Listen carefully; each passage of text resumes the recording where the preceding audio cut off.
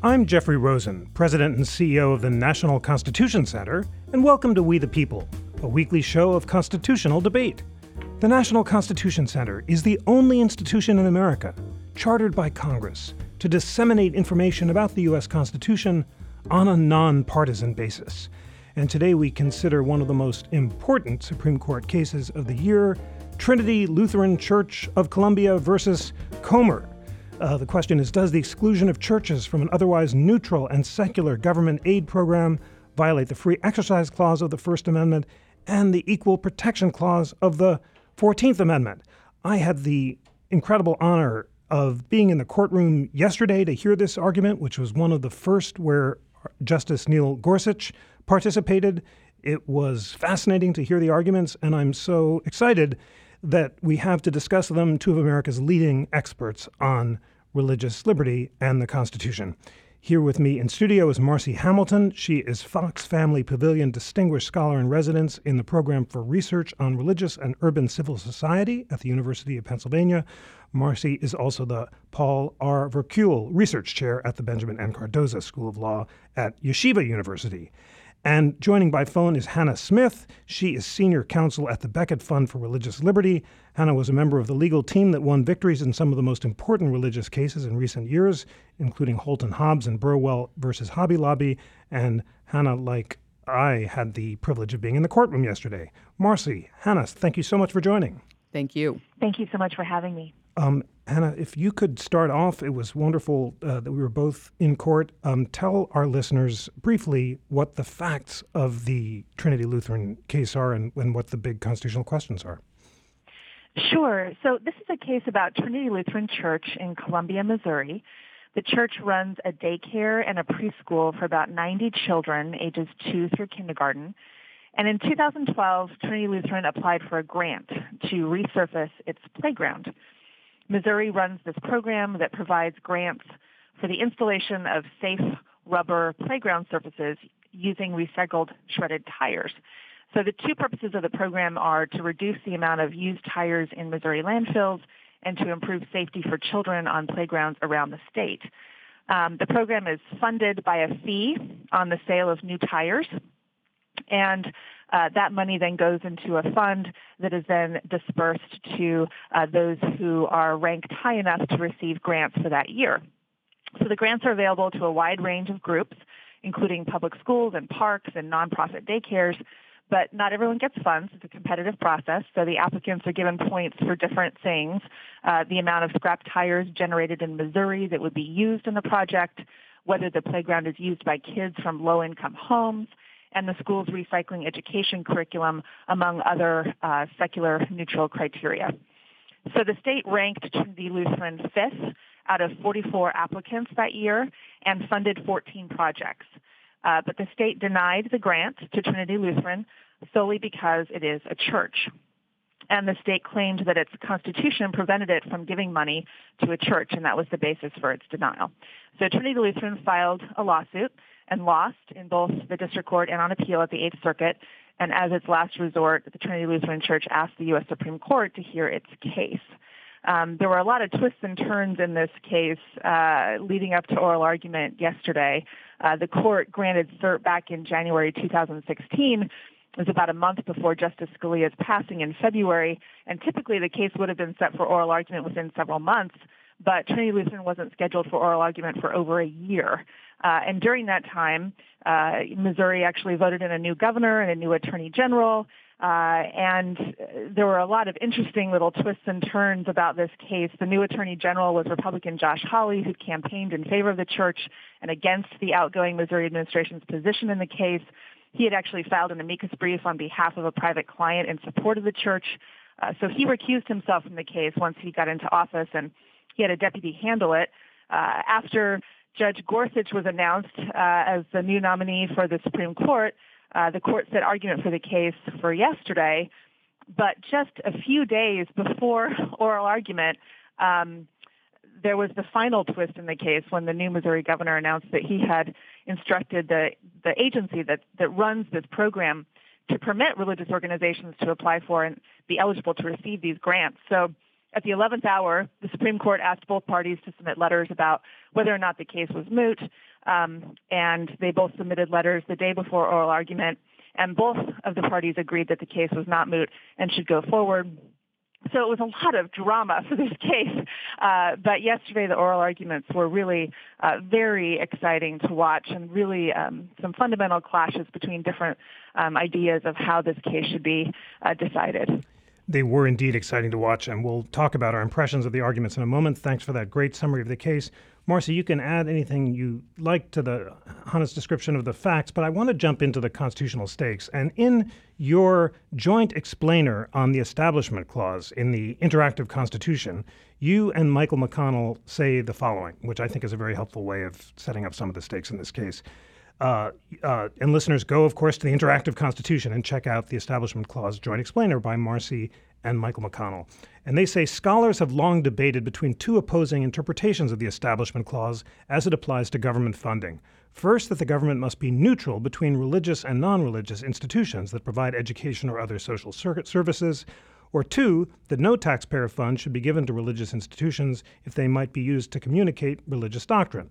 Initially, the court tended toward the first interpretation. In the 70s and 80s, the court shifted to the second interpretation. And more recently, the court has decisively moved back to the first idea. Marcy, as I listened to the justices, almost all of them, including Justices Breyer and Kagan, seemed to be embracing that neutrality point of view. Only Justices Ginsburg and Sotomayor were more driven to the separationist point of view. But tell our listeners why it was that although this case claimed to be a case about the Free Exercise Clause and equality under the Equal Protection Clause, that Establishment Clause notion of neutrality seemed to be front and center.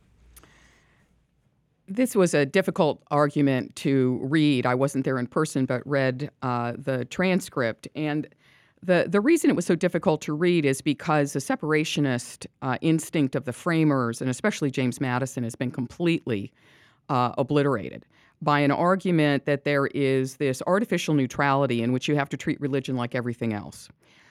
So the Establishment Clause question is, can we trust a union of power between church and state? And what do we do to make sure that that doesn't happen? And one of the ways that historically that it has been answered, both by the framers and by the court, although not so recently, is that we need to separate their spheres of power. And one of the ways we do that is we don't let the government directly fund mission and houses of worship. That principle of distrust of those in power was completely missing yesterday, except from two justices' calculations. And I think it's that baseline of, do we trust religious organizations to have government funds and to do with them neutral purposes? Do we have that trust? I think that's disappeared from the discourse. So. Fascinating. Well, just descriptively, Hannah, do you agree that this, call it the neutral principle, the idea that government should be neutral between religious and non-religious institutions in the provision of public services, does seem to be in the ascendancy on the court? And does that principle call into question the provision of the Missouri Constitution, shared by 39 other states, that bars the spending of public money, quote, directly or indirectly, in aid of any church? Though that's known as a version of the Blaine Amendment. Tell us about those Blaine Amendments, how 39 states have them. There was a discussion yesterday. Justice Sotomayor said they were good expressions of separationism. Justice Alito said they were bad expressions of anti-Catholic bigotry. But is it correct or not that the principle of neutrality calls those Blaine Amendments into question? Well, there's a lot in that question. So let me start with the neutrality principle. We argued in our brief that we filed with Professor Michael McConnell of Stanford Law School that this principle of government neutrality towards religion is supported by both the Free Exercise and the Establishment Clauses, and that these provisions are complementary. And when they're read together, they support the proposition, as Justice O'Connor once said, that one's religion ought not to affect one's legal rights or duties or benefits. And I think you really see this neutrality principle recognized in the very first case that the court applied the Establishment Clause to the states, and that's in Everson. The court explained in Everson that the government can't exclude members of any faith because of their faith or lack of it from receiving the benefits of public welfare legislation. And that principle of neutrality continued on in McDaniel against Patey, which was a 1978 case where the court ruled that the Free Exercise Clause prohibits governments from excluding individuals from publicly available opportunities based on their religious status. And again, in McDaniel, you had Justices Brennan and Marshall viewing this clergy disqualification provision as highly problematic because they thought it established a religious classification involving a protected religious activity to disqualify someone from office.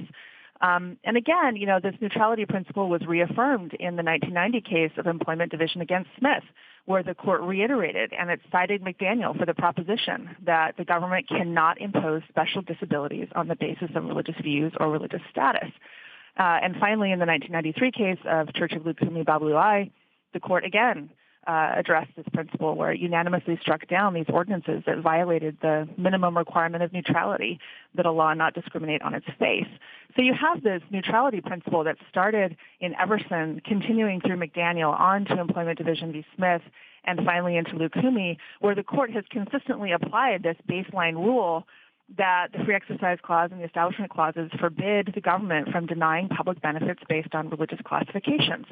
Now, you asked about the Blaine Amendments, and, we've done a lot of work on the Blaine Amendments around the country in different cases. But the Blaine Amendments are state constitutional provisions that were enacted during a wave of anti-Catholic bigotry in the 1800s. They exist in over 30 state constitutions, and they prohibit the government from giving aid to any institution that's sectarian, and back then that was code for Catholic. They're often used nowadays to justify denying generally available state aid to any religious organization. But these Blaine Amendments have really been problematic and troubling to many members of the Supreme Court. There are at least 4 current justices, Kennedy, Thomas, Ginsburg, and Breyer, who have recognized the anti-Catholic roots of Blaine Amendments. 2 of those, Thomas and Kennedy, have agreed that Blaine Amendments should be buried now and recognize that they were born of bigotry. And there are 4 recent justices who recently departed from the court, Rehnquist, Stevens, Scalia, and Souter, who joined them in condemning the anti-Catholic history of Blaine Amendments. So I think these Blaine Amendments are highly problematic, and they erect a much higher wall of separation than our current federal Establishment Clause jurisprudence does in allowing religious organizations to receive benefits of public funding. Thanks so much for that great answer. Marcy, there was a lot in the question. Could you respond to Hannah's comments both about the progress of neutrality, the constitutionality of the Blaine Amendments, and what happened to the separationist principle? So I would just back up all the way. Hannah has misstated the holding of Everson. Everson did not say that the state is required to provide busing for parochial schools. It said it could. It may provide busing if it chooses to do so. But Everson also had extremely strong language warning that this is a slippery slope and that they did not actually expect the funding questions to explode in the way they eventually did. The court naively thought that once it opened the door to funding, that somehow it would just end at busing. Instead, what happened after Everson is that the religious organizations redoubled their efforts in lobbying in the state capitals in order to get as many benefits as they could, and then, of course, eventually at the federal level as part of the White House Office of Faith-Based Funding. So Everson does not say that they're required to. It only says that they can. Rather, the question is it consistent with constitutional principles to say that a state will not give state funds to a religious organization? And none of the Blaine Amendments single out the Catholic Church. The history behind the Blaine Amendments has been severely distorted. While there's a lot of talk about how it's anti-Catholic, and it was unfortunate that Justice Alito embraced that misreading of history, the Blaine Amendments grew out of concerns that people were divided in their loyalty between the Vatican and the United States, that there was a divide in political loyalty. But they understood, just as James Madison understood, that to the extent that the government provides financial support, and what Madison said is not one penny ever from a state government over to a religious organization, to the extent that the Blaine Amendments are out there, they apply to every religious organization, excuse me, and they rest on the concept that there is real danger that arises when funding from a government organization flows into religious coffers. And we can see the effects of that because the actual agenda behind a case like this, and it's my view that this case should not have been taken because it trivializes the dangers that the Establishment Clause is supposed to protect by talking about a playground for children rather than the bigger picture here. The agenda here is to increasingly get the court to say that the government may never distinguish between funding for religious groups and funding for non-religious groups. And the bottom line here is that if the reading is correct from the Becket Fund and the Alliance Defending Freedom, then the bottom line is that the taxpayer funds that are gathered for public schools cannot be only given to public schools. The idea is that you would then have to derive part of those funds and hand them over to religious organizations. So this is an extraordinary slippery slope. Where is the court right now? This court, as I said earlier, has forgotten that there is reason to be distrustful of the union of power between church and state. And so the so-called neutral position, which is actually a very, very subtle and clever grab for public funds, that neutral position is the one that's dominant. No question about it. Thanks very much for that response. Listeners, if you want to remember the name of the Blaine amendments, please recall this jingle from the presidential campaign of 1884. Blaine was defeated by Grover Cleveland, and Cleveland supporters cried, "Blaine, Blaine, James G. Blaine, the continental liar from the state of Maine." Hannah, tell us, you respond as you think best to Marcy, but tell us what happened to, I don't know if you want to call it the elephant in the room, but there was one word that was never uttered during the argument yesterday, and that was lemon. And there's a famous test called Lemon versus Kurtzman, which listeners can check out on the Interactive Constitution. Marcy and Michael McConnell describe it, the 1971 case, saying that to violate the Establishment Clause, the question is whether a statute has a secular legislative purpose, whether its principal effect advances or inhibits religion, and the state can't foster an excessive entanglement with religion. None of the lawyers mentioned the name Lemon yesterday, but the state's lawyer repeatedly described that the state had adopted the playground exclusion in order to avoid excessive entanglement, advancing religion. And it seemed like the state was trying to avoid an Establishment Clause violation in adopting the program, but just didn't want to mention the word lemon because the case is so out of fashion that the late Justice Scalia described it as the ghoul in the horror movie that would rise up at the last minute and discomfit listeners. So tell us about lemon as a kind of brooding omnipresence in the case and what the relevance of that test today still is. Sure. Well, let me just respond, first of all, about Everson, because the neutrality principle is definitely evident in the court's opinion in Everson. Everson does state a very strong principle of separation between church and state, but the case, involved the public benefit of reimbursement for bus travel to and from schools. And that was a matter of a general safety benefit that the modern state would provide to all parents. And the court held that those benefits can't be denied to those at religious schools. And the court's language was really important because they said if religious parents are singled out for denial, then that would be impinging on their free exercise. The state would be their adversary, is what the court said. In other words, the state would be handicapping those parents because of their religion. And I just want to remind folks that Everson was decided in 1947. It was the beginning of the modern welfare state. Where the provision for safety and health was not limited to police and fire protection. So, bus transportation was an example where children are safer when they're riding buses as opposed to walking to school, and playground safety is another example of that too. Going on to your question about lemon, I think you're right. There was hardly a mention of lemon in the argument yesterday, and I think this is really telling because if you look at the court's jurisprudence over the last several terms, the court has not actually applied the Lemon test in an Establishment Clause case for over 10 years. It's been a long time. And if they have referenced Lemon, it's merely in passing to sort of say, well, those are helpful guideposts, but we're not going to apply that test here. So The Lemon Test, as Justice Scalia once said, is like a late-night ghoul in a horror movie that comes out of its grave to haunt us, and then we have to put it back in its coffin and nail it shut. It's highly problematic. There are several justices who have written dissents from denial of cert saying that the court should have taken this Establishment Clause case to clean up our extremely messy Establishment Clause jurisprudence. And I think you're seeing the court trying to grapple with, well, what do we do if we don't use Lemon? What do we apply? And that's sort of where we are going next.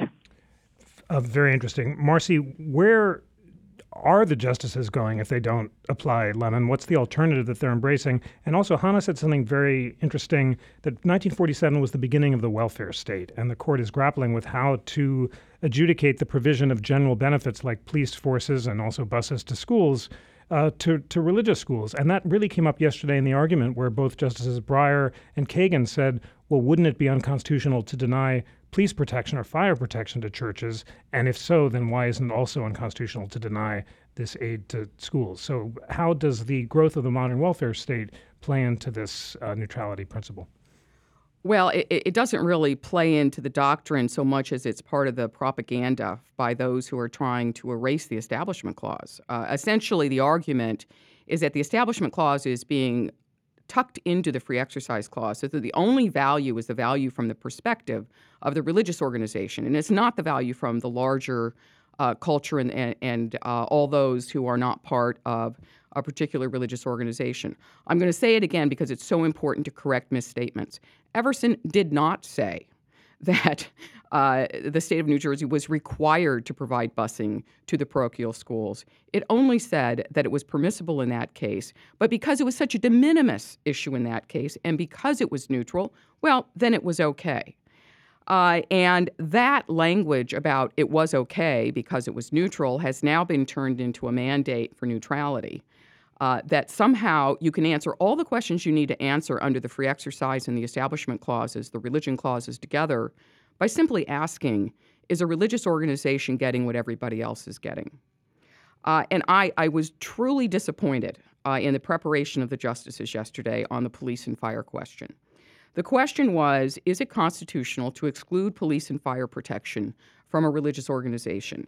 And the answer has to be yes. Of course they can.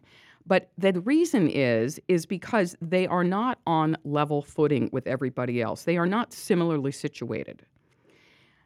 The state could also revoke the tax exemption that makes it possible for them not to pay property taxes, which means they don't support police and fire. So you have to back up and unpack a lot of what's going on here. The surface is, we have to treat everybody the same. But we don't treat everybody the same. We do not treat religious organizations the same. They are already tax exempt on both income and property, so that the police and fire question, actually the more important question in my view, is the one that's already been answered with the fundamentalist Mormons out in the West. And the question was, could they require a police and fire system that's only tailored to their religious organization? The fundamentalist Mormons had kicked out the state police and fire and had put only their own believers into police and fire. The federal government won a recent case in which it was held that it was unconstitutional to have a system that is tailored to this religious organization. We now have a circumstance in Alabama where another religious organization is demanding the same thing, that they have police and fire tailored to them. The justices were not as prepared as they should have been on the question of what are the facts on the ground? How are religious organizations different from every other organization? Because they are, and for that reason, they can be treated differently. Very interesting. Hannah, Justice Sotomayor entertained the possibility that religious organizations could be denied tax exemption. She said many Americans favor that denial. I do not, said Justice Sotomayor, suggesting that no members of the court were prepared to re-examine the tax exemption for religious organizations. My question to you is, on the court and among lower courts, how much support is there for, let's call it the separationist position that Marcy is embracing, and how much has this neutrality position gained ascendance? I just want you to be descriptive here, because we're really talking about the clash between two very different visions of the relation between the establishment and free exercise clause. Sure. Well, I thought that was a really fascinating part of the argument. Actually, yesterday when Justice Sotomayor asked the question, what do we do about discrimination for religion? And she talked about tax benefits and exemptions. And she said, well, plenty of people think that tax exemptions go too far. But then she said, I don't. I'm just saying there are people who make that claim. So apparently we got a view into what Justice Sotomayor thinks about tax exemptions, which is good for future cases. But, I think yesterday on the court, you really saw Justice Breyer and Justice Kagan be very concerned about this particular context where you're offering a public safety benefit to a broad range of different types of organizations that are applying for this benefit based on over 15 different neutral secular criteria. They were really concerned to say that you can deny those benefits just based on their religious status. And Justice Breyer was very animated about it. I mean, he really grilled Missouri's attorney over these different questions about crossing guards and fire protection and health inspections and different other benefits that churches receive. And so I think, he and Justice Kagan, I think, were both concerned about upholding Missouri's policy here. And if you remember what Justice Kagan said, she referred to the longstanding constitutional principle. She says it's as strong as any constitutional principle that there is, that when we have a program of funding, everybody is entitled to that funding, whether or not they exercise a constitutional right. She said, whether or not they're a religious institution doing religious things, as long as you're using money for playground services, you're not disentitled from that program because you're a religious institution doing religious things. She said that's a pretty strong principle in our constitutional law. How is that not violated here? I mean, she was very strong on this issue. And later she said there's a clear burden on the constitutional right here because people of a certain religious status are being prevented from competing in the same way as everybody else for a neutral benefit. So, I thought yesterday at the court there was a pretty clear indication from Justice Breyer and Justice Kagan that they were quite concerned about the churches being denied based on their religious status due to these principles of neutrality that we've been discussing. Marcy, I had the same impression as Hannah, that Justices Kagan and Breyer were leaning toward the neutrality principle.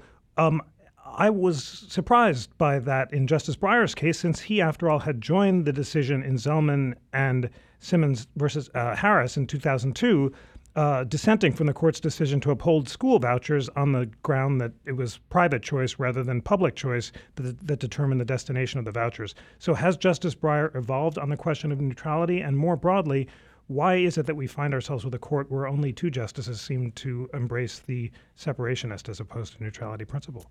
Well, I think we need to go back in history and fundamentally review why it is that we have two clauses in the religion clauses. We have a free exercise clause for the exercise of religion and worship, but we also have an establishment clause because the framers fundamentally understood the dangers of established churches. They experienced them early in the history of the United States, but more importantly, the framing generation still remembered why many of them had come over here, and that was because of the dangers of established religion. I think that we have done a terrible job of educating the public and educating students on why it is you would have an establishment clause. And instead, we are now victims of extraordinary public relations in which the argument is made repeatedly that anything that you do for religion is good for society, and that anything you do that does not favor religion is bad for society. That's the calculus that you could hear him making. And that is a mistake. That is a fundamental, foundational mistake about the framing of the United States Constitution. Madison understood and explained repeatedly that when you have a union of power between church and state, you have tyranny. But at the same time, we've also forgotten, not only in this arena, but also in the executive branch, we have forgotten this concept that anyone who holds power has to be distrusted. That was the Calvinist idea at the time of the framing. That's why the Constitution has worked. So I was not at all surprised by Justice Kagan She has been very, very favorable toward religion and religious concepts from the beginning. I think it's unfortunate, but I do think that Justice Breyer has been taken in by this surface concept of neutrality. Hannah, what would you describe as the relation between the Free Exercise Clause and the Establishment Clause? There was discussion in the argument about whether the Establishment Clause is a floor or a ceiling, and it's rather intricate, but what's the relation between the two clauses? And also, what's your response to Marcy's claim that at the time of the framing, certain of the framers, in particular Madison and Jefferson, seemed to talk in separationist terms that the neutrality principle doesn't entirely capture? Yeah, thank you. I actually wanted to go back to that. I think it's really instructive to look at the public grants that were debated at the time of the founding. We talked about this a little bit in our brief before the court in this case, but they were not part of neutral programs available to religious and non-religious people alike, like we're talking about here. They were grants that were solely for the support of the clergy in the performance of their religious functions. So if anything, if you look at the founding era practice of including churches in a wide variety of public benefits, from tax exemptions to incorporation rights, to land grants and to postage subsidies, to educational funding, there's more examples that we could even look at. I think it strongly suggests that including religious groups in these neutral public benefits programs was not viewed as an establishment at the founding. And, I would also say, even under this court's most stringent no-aid decisions in the 1970s, the inclusion of churches in this kind of a program, like the scrap tire program, would have easily survived strict scrutiny. The court even then said that a state may include church-related schools providing bus transportation, school lunches, public health facilities because they're secular, non-ideological services unrelated to the primary religion-oriented educational function of the sectarian school. And that's exactly what we have here in the shredded tire program. They're secular, they're non-ideological services that make playgrounds safer. They don't inculcate a particular religious tenet. So I think it's just important to re-emphasize that even at the height of the no-aid separationism, outright money grants were never forbidden. Direct aid was subject to this limitation that it could not be used for forms of aid that had or could be diverted to religious content. So here, with the scrap tire program, just like bus rides and school lunches, the government could reimburse for these rubberized school playgrounds for the benefit of all the children, wherever they go to school, and not discriminate against the religious schools simply because they're religious. Thanks for that. Marcy, please respond. And if you'll allow me, I want to read from Madison's Memorial and Remonstrance Against Religious Assessments from 1785. Listeners can check it out on the interactive Constitution. Go to Writing Rights, click on the First Amendment, and you'll see this antecedent to the First Amendment. This is Madison describing why the rights of conscience, including the right to worship or not, are unalienable rights, that is, the rights that can't be alienated to government during the transition from the state of nature to civil society. And it's such a great definition of why the framers considered the rights of conscience to be unalienable. I want Marcy's thoughts about how it feeds into Madison's separationist ideas. This is Madison. Because we hold it for a fundamental and undeniable truth, quote, that religion or the duty which we owe to our Creator and the manner of discharging it can be directed only by reason and conviction, not by force or violence. He's quoting there from the Virginia Declaration of Rights, written by George Mason. The religion, then, of every man must be left to the conviction and conscience of every man, and it is the right of every man to exercise it as those may dictate. Here's the definition of unalienable rights. This right is, in its nature, an unalienable right. It is unalienable because the opinions of men, depending only on the evidence contemplated by their own minds, cannot follow the dictates of other men. It is unalienable also because what is here a right toward men is a duty toward the Creator. It is the duty of every man to render the Creator such homage and such only as he believes acceptable to him. So, Marcy, how does that feed into Madison's separationism, and what can that definition of unalienable rights tell us about how to interpret the Free Exercise and Establishment Clause? Well, that is certainly the most popular quote that is taken from the Memorial and Remonstrance, but it is not the separationist quote. The Memorial and Remonstrance also has a very strongly worded position on the dangers of government support of religion and the dangers he points to historically, the Inquisition. and says that support of religion in the United States is simply a different type, a different kind in the amount of support. It's no different from the Inquisition. And that's what I've been arguing here, which is that if we forget the Inquisition and the ability of religious organizations to overcome the society, we do ourselves a disfavor. So Madison is a separationist as much as he is believing in the free exercise clause. So you have two clauses. So that's easy enough. Just a quick response to what Hannah was saying, which is that what she was describing was the state of the law in the states at the time of the founding. True, we had many, many establishments, a variety of types of establishments. They all had disappeared after the framing of the Constitution, its enactment in about 1830. And so I don't buy the argument that, we used to give a lot of money to religious organizations, so now we can. And I really am going to reiterate, I think for the third time, that there is a very clever trick that's being propagated in this neutralist discussion. And that is what they're saying is that the government must support religion if it supports secular organizations. But all of the cases say that they may, not that they must. And what this case is about is, are we going to turn the corner from saying that a state may support religion as part of a general policy, and we're going to turn the corner to saying that they must if they fund anything? And as I said before, what's really at stake here, and it's why it's so unfortunate this is about a playground. What's really at stake here is if the argument goes to you must support religious organizations if you are financially supporting non-religious organizations, that is the deconstruction of the public school system and an argument that taxpayer funds must be handed to parochial and private religious schools if taxpayer funds are collected for education. And there is no question that the neutralist argument is being foisted upon us in part to reach that end. So while this case is easy for the justices to say, it's just a playground, just the way the Everson court said, it's just a couple of buses, there's a lot at stake here. And it's really that may versus must question that's at stake. Thanks for that.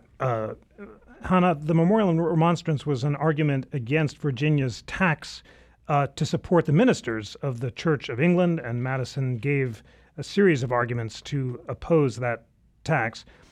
Is it fair to say that we're dealing here with a question the framers didn't anticipate, namely how to deal with the relationship between churches and the modern welfare state? There wasn't a welfare state at the time of the framing. There were tax and police benefits, but there weren't public schools and so forth. So are we trying to translate the framers' principles into a new world? And to that degree, are there plausible arguments on both sides?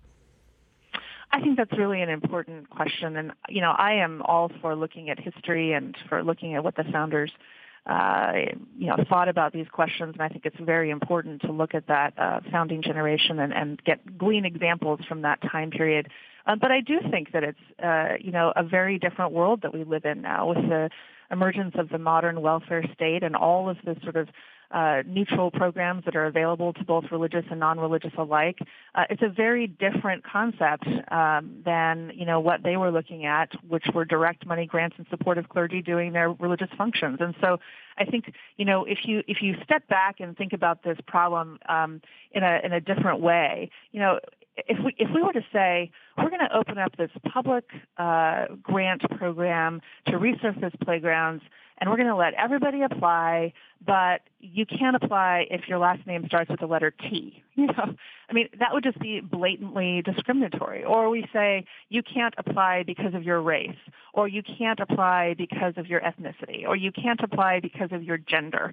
We would say, well, that's just wrong. But all of a sudden, because it's religion, that's the category that's being used to exclude. We say, but wait a second, the states can do this if they want, and there's not a problem here. So I just think that we have to consider, again, what you said is the emergence of the modern welfare state does change the calculus here, and especially, as the justices pointed out yesterday in the argument, when you have a program like this that's based on neutral secular criteria, and religious groups meet those neutral secular criteria, as Justice Kagan and Justice Breyer indicated, you can't exclude them merely because of their religious status. And that's what we're saying, and that's a very fundamental principle in our constitutional history that we have to recognize. And so when Marcy says, well, this is turning may into must, well, it is, but it's partly because we have these longstanding principles that say you can't discriminate based on status. And here they're clearly doing that by discriminating against these churches based on their religion.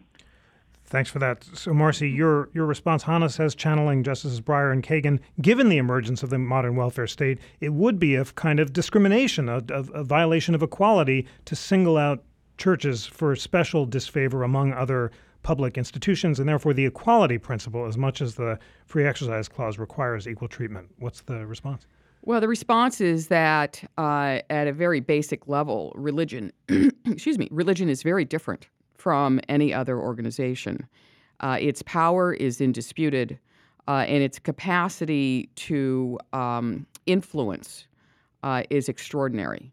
We're dealing here with government and religion, which are the two most authoritative structures of human existence. Given the power of religion and its obvious power in the public square in order to obtain the benefits it seeks, I think it is actually misleading to argue that it has anything to do, that it's on par with either the letter T or with race. Religion is different. It is fundamentally different from anything else in our human experience, and we have plenty of history, both present and past, which shows us that the union of power between church and state is extremely dangerous. It's simply false that the Supreme Court has had a doctrine which says the must is what has to be followed here. The question is whether or not, by cloaking this, by clothing it as though religion is no different from anything else and it's just a status, that the result should be in favor of the religious organization. It's very clever use of terminology, but it abandons what made the United States novel in world history, and that is its ability to say there is actually a difference between government and religion. Thanks for that. Your response, Hannah, and there certainly is language in some of the previous cases which suggests that religion is different. There's the frequent quotation of Jefferson's wall of separation metaphor and Justice Hugo Black's famous statement that we couldn't approve the slightest breach of that wall. That's been compared to the Alexander Pope line saying she would ne'er consented, because after he quoted that, he allowed the funds to go to the public schools. But what's your response to Marcy's claim that historically religion is different and therefore it can be treated differently for welfare state purposes? Well, I would just refer you back again to Justices Brennan and Marshall in their opinion in the McDaniel against Patey case in 1978. And I'm going to read you what they said in that case. They said, the Establishment Clause does not license government to treat religion and those who teach or practice it simply by virtue of their status as such, as subversive of American ideals and therefore subject to unique disabilities. That's Justices Brennan and Marshall saying that, okay? I think that, this idea that we have to treat religion different and subject it to disabilities and to discriminate against it really shows the pervasive hostility that separationists have towards religion in general. So, here I think we're probably going to get a decision out of the court that's in favor of the church based on a neutral principles ground. And I think that that's as it should be. I think that would be a logical extension of two converging trends in the Supreme Court's jurisprudence over the past few decades to move away from its strict no-aid separationism to an equal funding position in its Establishment Clause cases, and converging with a move towards requiring public funding to religious groups in general benefits program in its other First Amendment case law.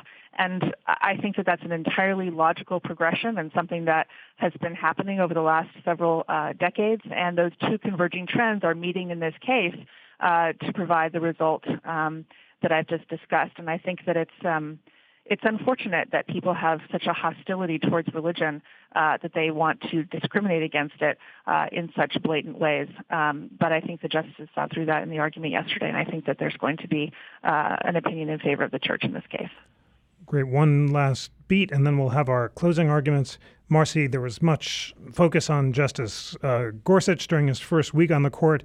He said during the argument that the program in question amounted to discrimination on the basis of religion.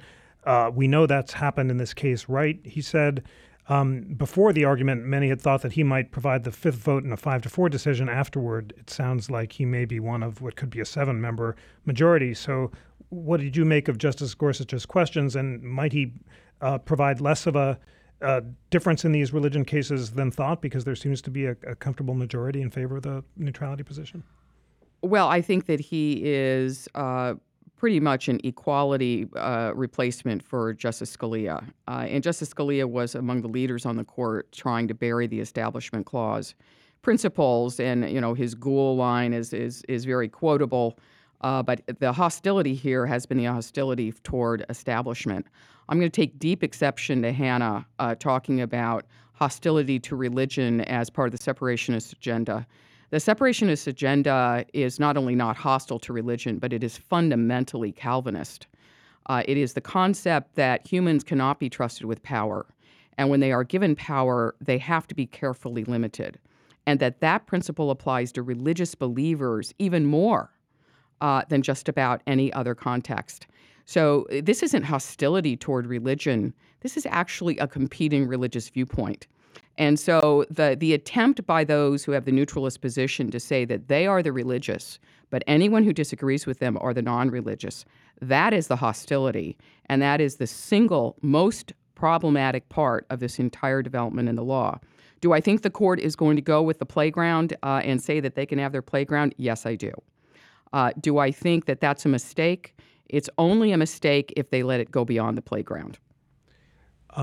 Thanks for that. Hannah, one last question on Justice Gorsuch. What did you think of his question? And are there areas where he might make a difference in 5-4 cases, in particular those involving open state acknowledgement of religion, such as those cases involving school prayer, which may be more likely to be 5-4? Yesterday during the argument, he asked very few questions. He was clearly interested in sort of the line that was being discussed between selective versus universal programs. But generally, I've studied his jurisprudence over the last 10 years on the 10th Circuit in preparation for some testimony in his nomination hearings, and he has had several very prominent religious liberty cases that he has decided as a judge on the 10th Circuit. The most notable of which was the Yellow Bear case. It was a RLUIPA claim by a Native American prisoner who wanted access to a sweat lodge but was denied that access for a variety of reasons. And Judge Gorsuch wrote a very lengthy opinion detailing why the government needed to be put to its test. It needed to show why it couldn't accommodate this religious request by this prisoner, and ultimately found in favor of the Native American prisoner. Of course, he also wrote a concurrence in the Hobby Lobby case. He joined the majority and wrote separately as well in support of Hobby Lobby's rights under RFRA against the HHS contraceptive mandate. And he also voted in favor of rehearing in the Little Sisters case and joined an opinion saying that the original panel against the Little Sisters was clearly and gravely wrong. He has had some cases where he has found against religious litigants, where he has found that their claims were either insincere or, that they were trying to pull one over on the court. So I think he's pretty fair and even-handed in how he has applied RFRA and RLUIPA to protect some religious litigants and to throw out claims that were insincere as well. I have not seen any case of his in the First Amendment free exercise context, but I think given his robust application of RFRA and RLUIPA, I think that he probably would be one who would have a fairly robust view of free exercise. And so I think that he's going to play a pivotal role in religious liberty cases going forward, particularly since it seems that he has such an interest in these cases and has written so many opinions on them during his time on the 10th Circuit. So yes, I do think that he's going to be in the mold of Justice Alito and Chief Justice Roberts, who both have written several opinions on the court during their tenure in religious liberty cases. Thank you so much for that. All right, it's time for closing arguments in this absolutely fascinating discussion. Marcy, first one to you, and the question is, why do you believe that the Missouri program, barring religious institutions from receiving playground funds, violates the First Amendment, and why should our listeners care about this case? Well, I think that it's obvious that it is constitutional to exclude religious organizations from state aid. Now, it's unconstitutional to exclude a particular religious organization. So they couldn't choose just this church to exclude. But there's a long tradition, which was basically recognized in Locke v. Davie, which we haven't talked about, but is right on target. That it's okay for the state to engage in this kind of differential behavior. What's at stake here is actually, it's probably smaller than I'm making it sound, because it's my view that the naive neutralist position is really just a temporary bump on the road on the way to a better balance between church and state. The younger generation is not in line with the concept that you can trust religious organizations at every moment, and they're certainly not in line with the idea that already the extraordinary tax subsidies going to religious organizations make sense. So this is part of our history. The bottom line of this case is that the court does sound like it's going to say, yep, it's okay to give them the recycled tires for their playground, and there will be no harm, no foul. The question will be whether or not this creates the argument for the cases that are already percolating on whether or not it's constitutional for local governments to only give taxpayer funds to public schools. That's really what's at stake here. This case may or may not determine that result. Thanks so much for that. Hannah, last word to you. Why do you believe that the Missouri program in its original form, which denied public funds to religious schools for playgrounds, violated the First Amendment, and why should our listeners care about it? Well, I think this is a really important case, and it's important to focus on what's really going on here.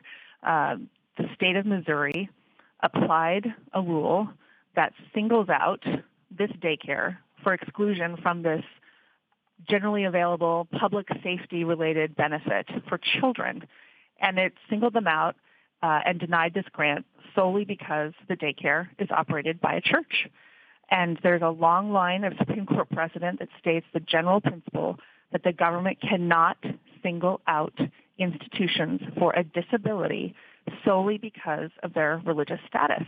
And again, this is not just a conservative justice's principle. I mean, this is something that was clearly stated by Justices Brennan and Marshall in the McDaniel against Patey case in 1978, where they wrote separately in a concurrence to say that you cannot impose unique disabilities on religious people just because of their religion, and that our law does not give license to treat religion differently and to treat them as though they're subversive to American ideals or to American values. That these unique disabilities are highly suspect and that they should fail under the First Amendment. So that's what's going on here. If you look at the policy that Missouri set up, it does exactly what the Free Exercise Clause says it can't do. On its face, it denies religious organizations access to public safety benefits, and it does so based solely on their religious status. So it's facially discriminatory, which is highly suspect, and it denies a public benefit based solely on their religious status. So both of those things are problematic under the Free Exercise Clause and mean that the state of Missouri cannot exclude these churches from this public safety benefit program in this case. Thank you so much, Hannah Smith and Marcy Hamilton, for an illuminating, substantive, and really educational discussion of the most important religious liberty case of the term. Listeners, if you feel like homework, and this is really interesting homework, go to the Interactive Constitution, read the statements both on the Establishment Clause and the Free Exercise Clause. Marcy wrote both of them, the first with Michael McConnell and the second with Fred Geddix, and you will see where liberal and conservative scholars agree and disagree about these crucial clauses of the Constitution. Hannah, Marcy, thank you so much for joining. Thank you so much. Thank you. Today's show was engineered by Jason Gregory. and produced by Nicandro Iannacci. Research was provided by Lana Ulrich and Tom Donnelly. Continue today's conversation on Facebook and Twitter using @ConstitutionCTR. And sign up to receive Constitution Weekly, our email roundup of constitutional news and debate at bit.ly/Constitution Weekly. It's this wonderful assembly of all of our great constitutional content, from the podcast to the videos to the interactive Constitution, and I would love to share it with you. Please also subscribe to We the People and our companion podcast, Live at America's Town Hall, on iTunes, Stitcher, or your favorite podcast app. Live at America's Town Hall will be running great excerpts from our programs that aren't on this podcast, including our superb Freedom Day launch of our Madisonian Commission, A Constitution for All. We the People is a member of Slate's Panoply Network. Check out the full roster of podcasts at panoply.fm. And finally, despite our congressional charter, the National Constitution Center is a private nonprofit. We receive little government support, and we rely on the generosity of people around the country who are inspired by our nonpartisan mission of constitutional education and debate, which, as you know, dear We the People listeners, is so important in these polarized times. Please consider becoming a member to support our work, including this podcast. If you're a regular listener, you should be a member now, and I want you to be, so go sign up right now. Visit constitutioncenter.org to learn more. On behalf of the National Constitution Center, I'm Jeffrey Rosen.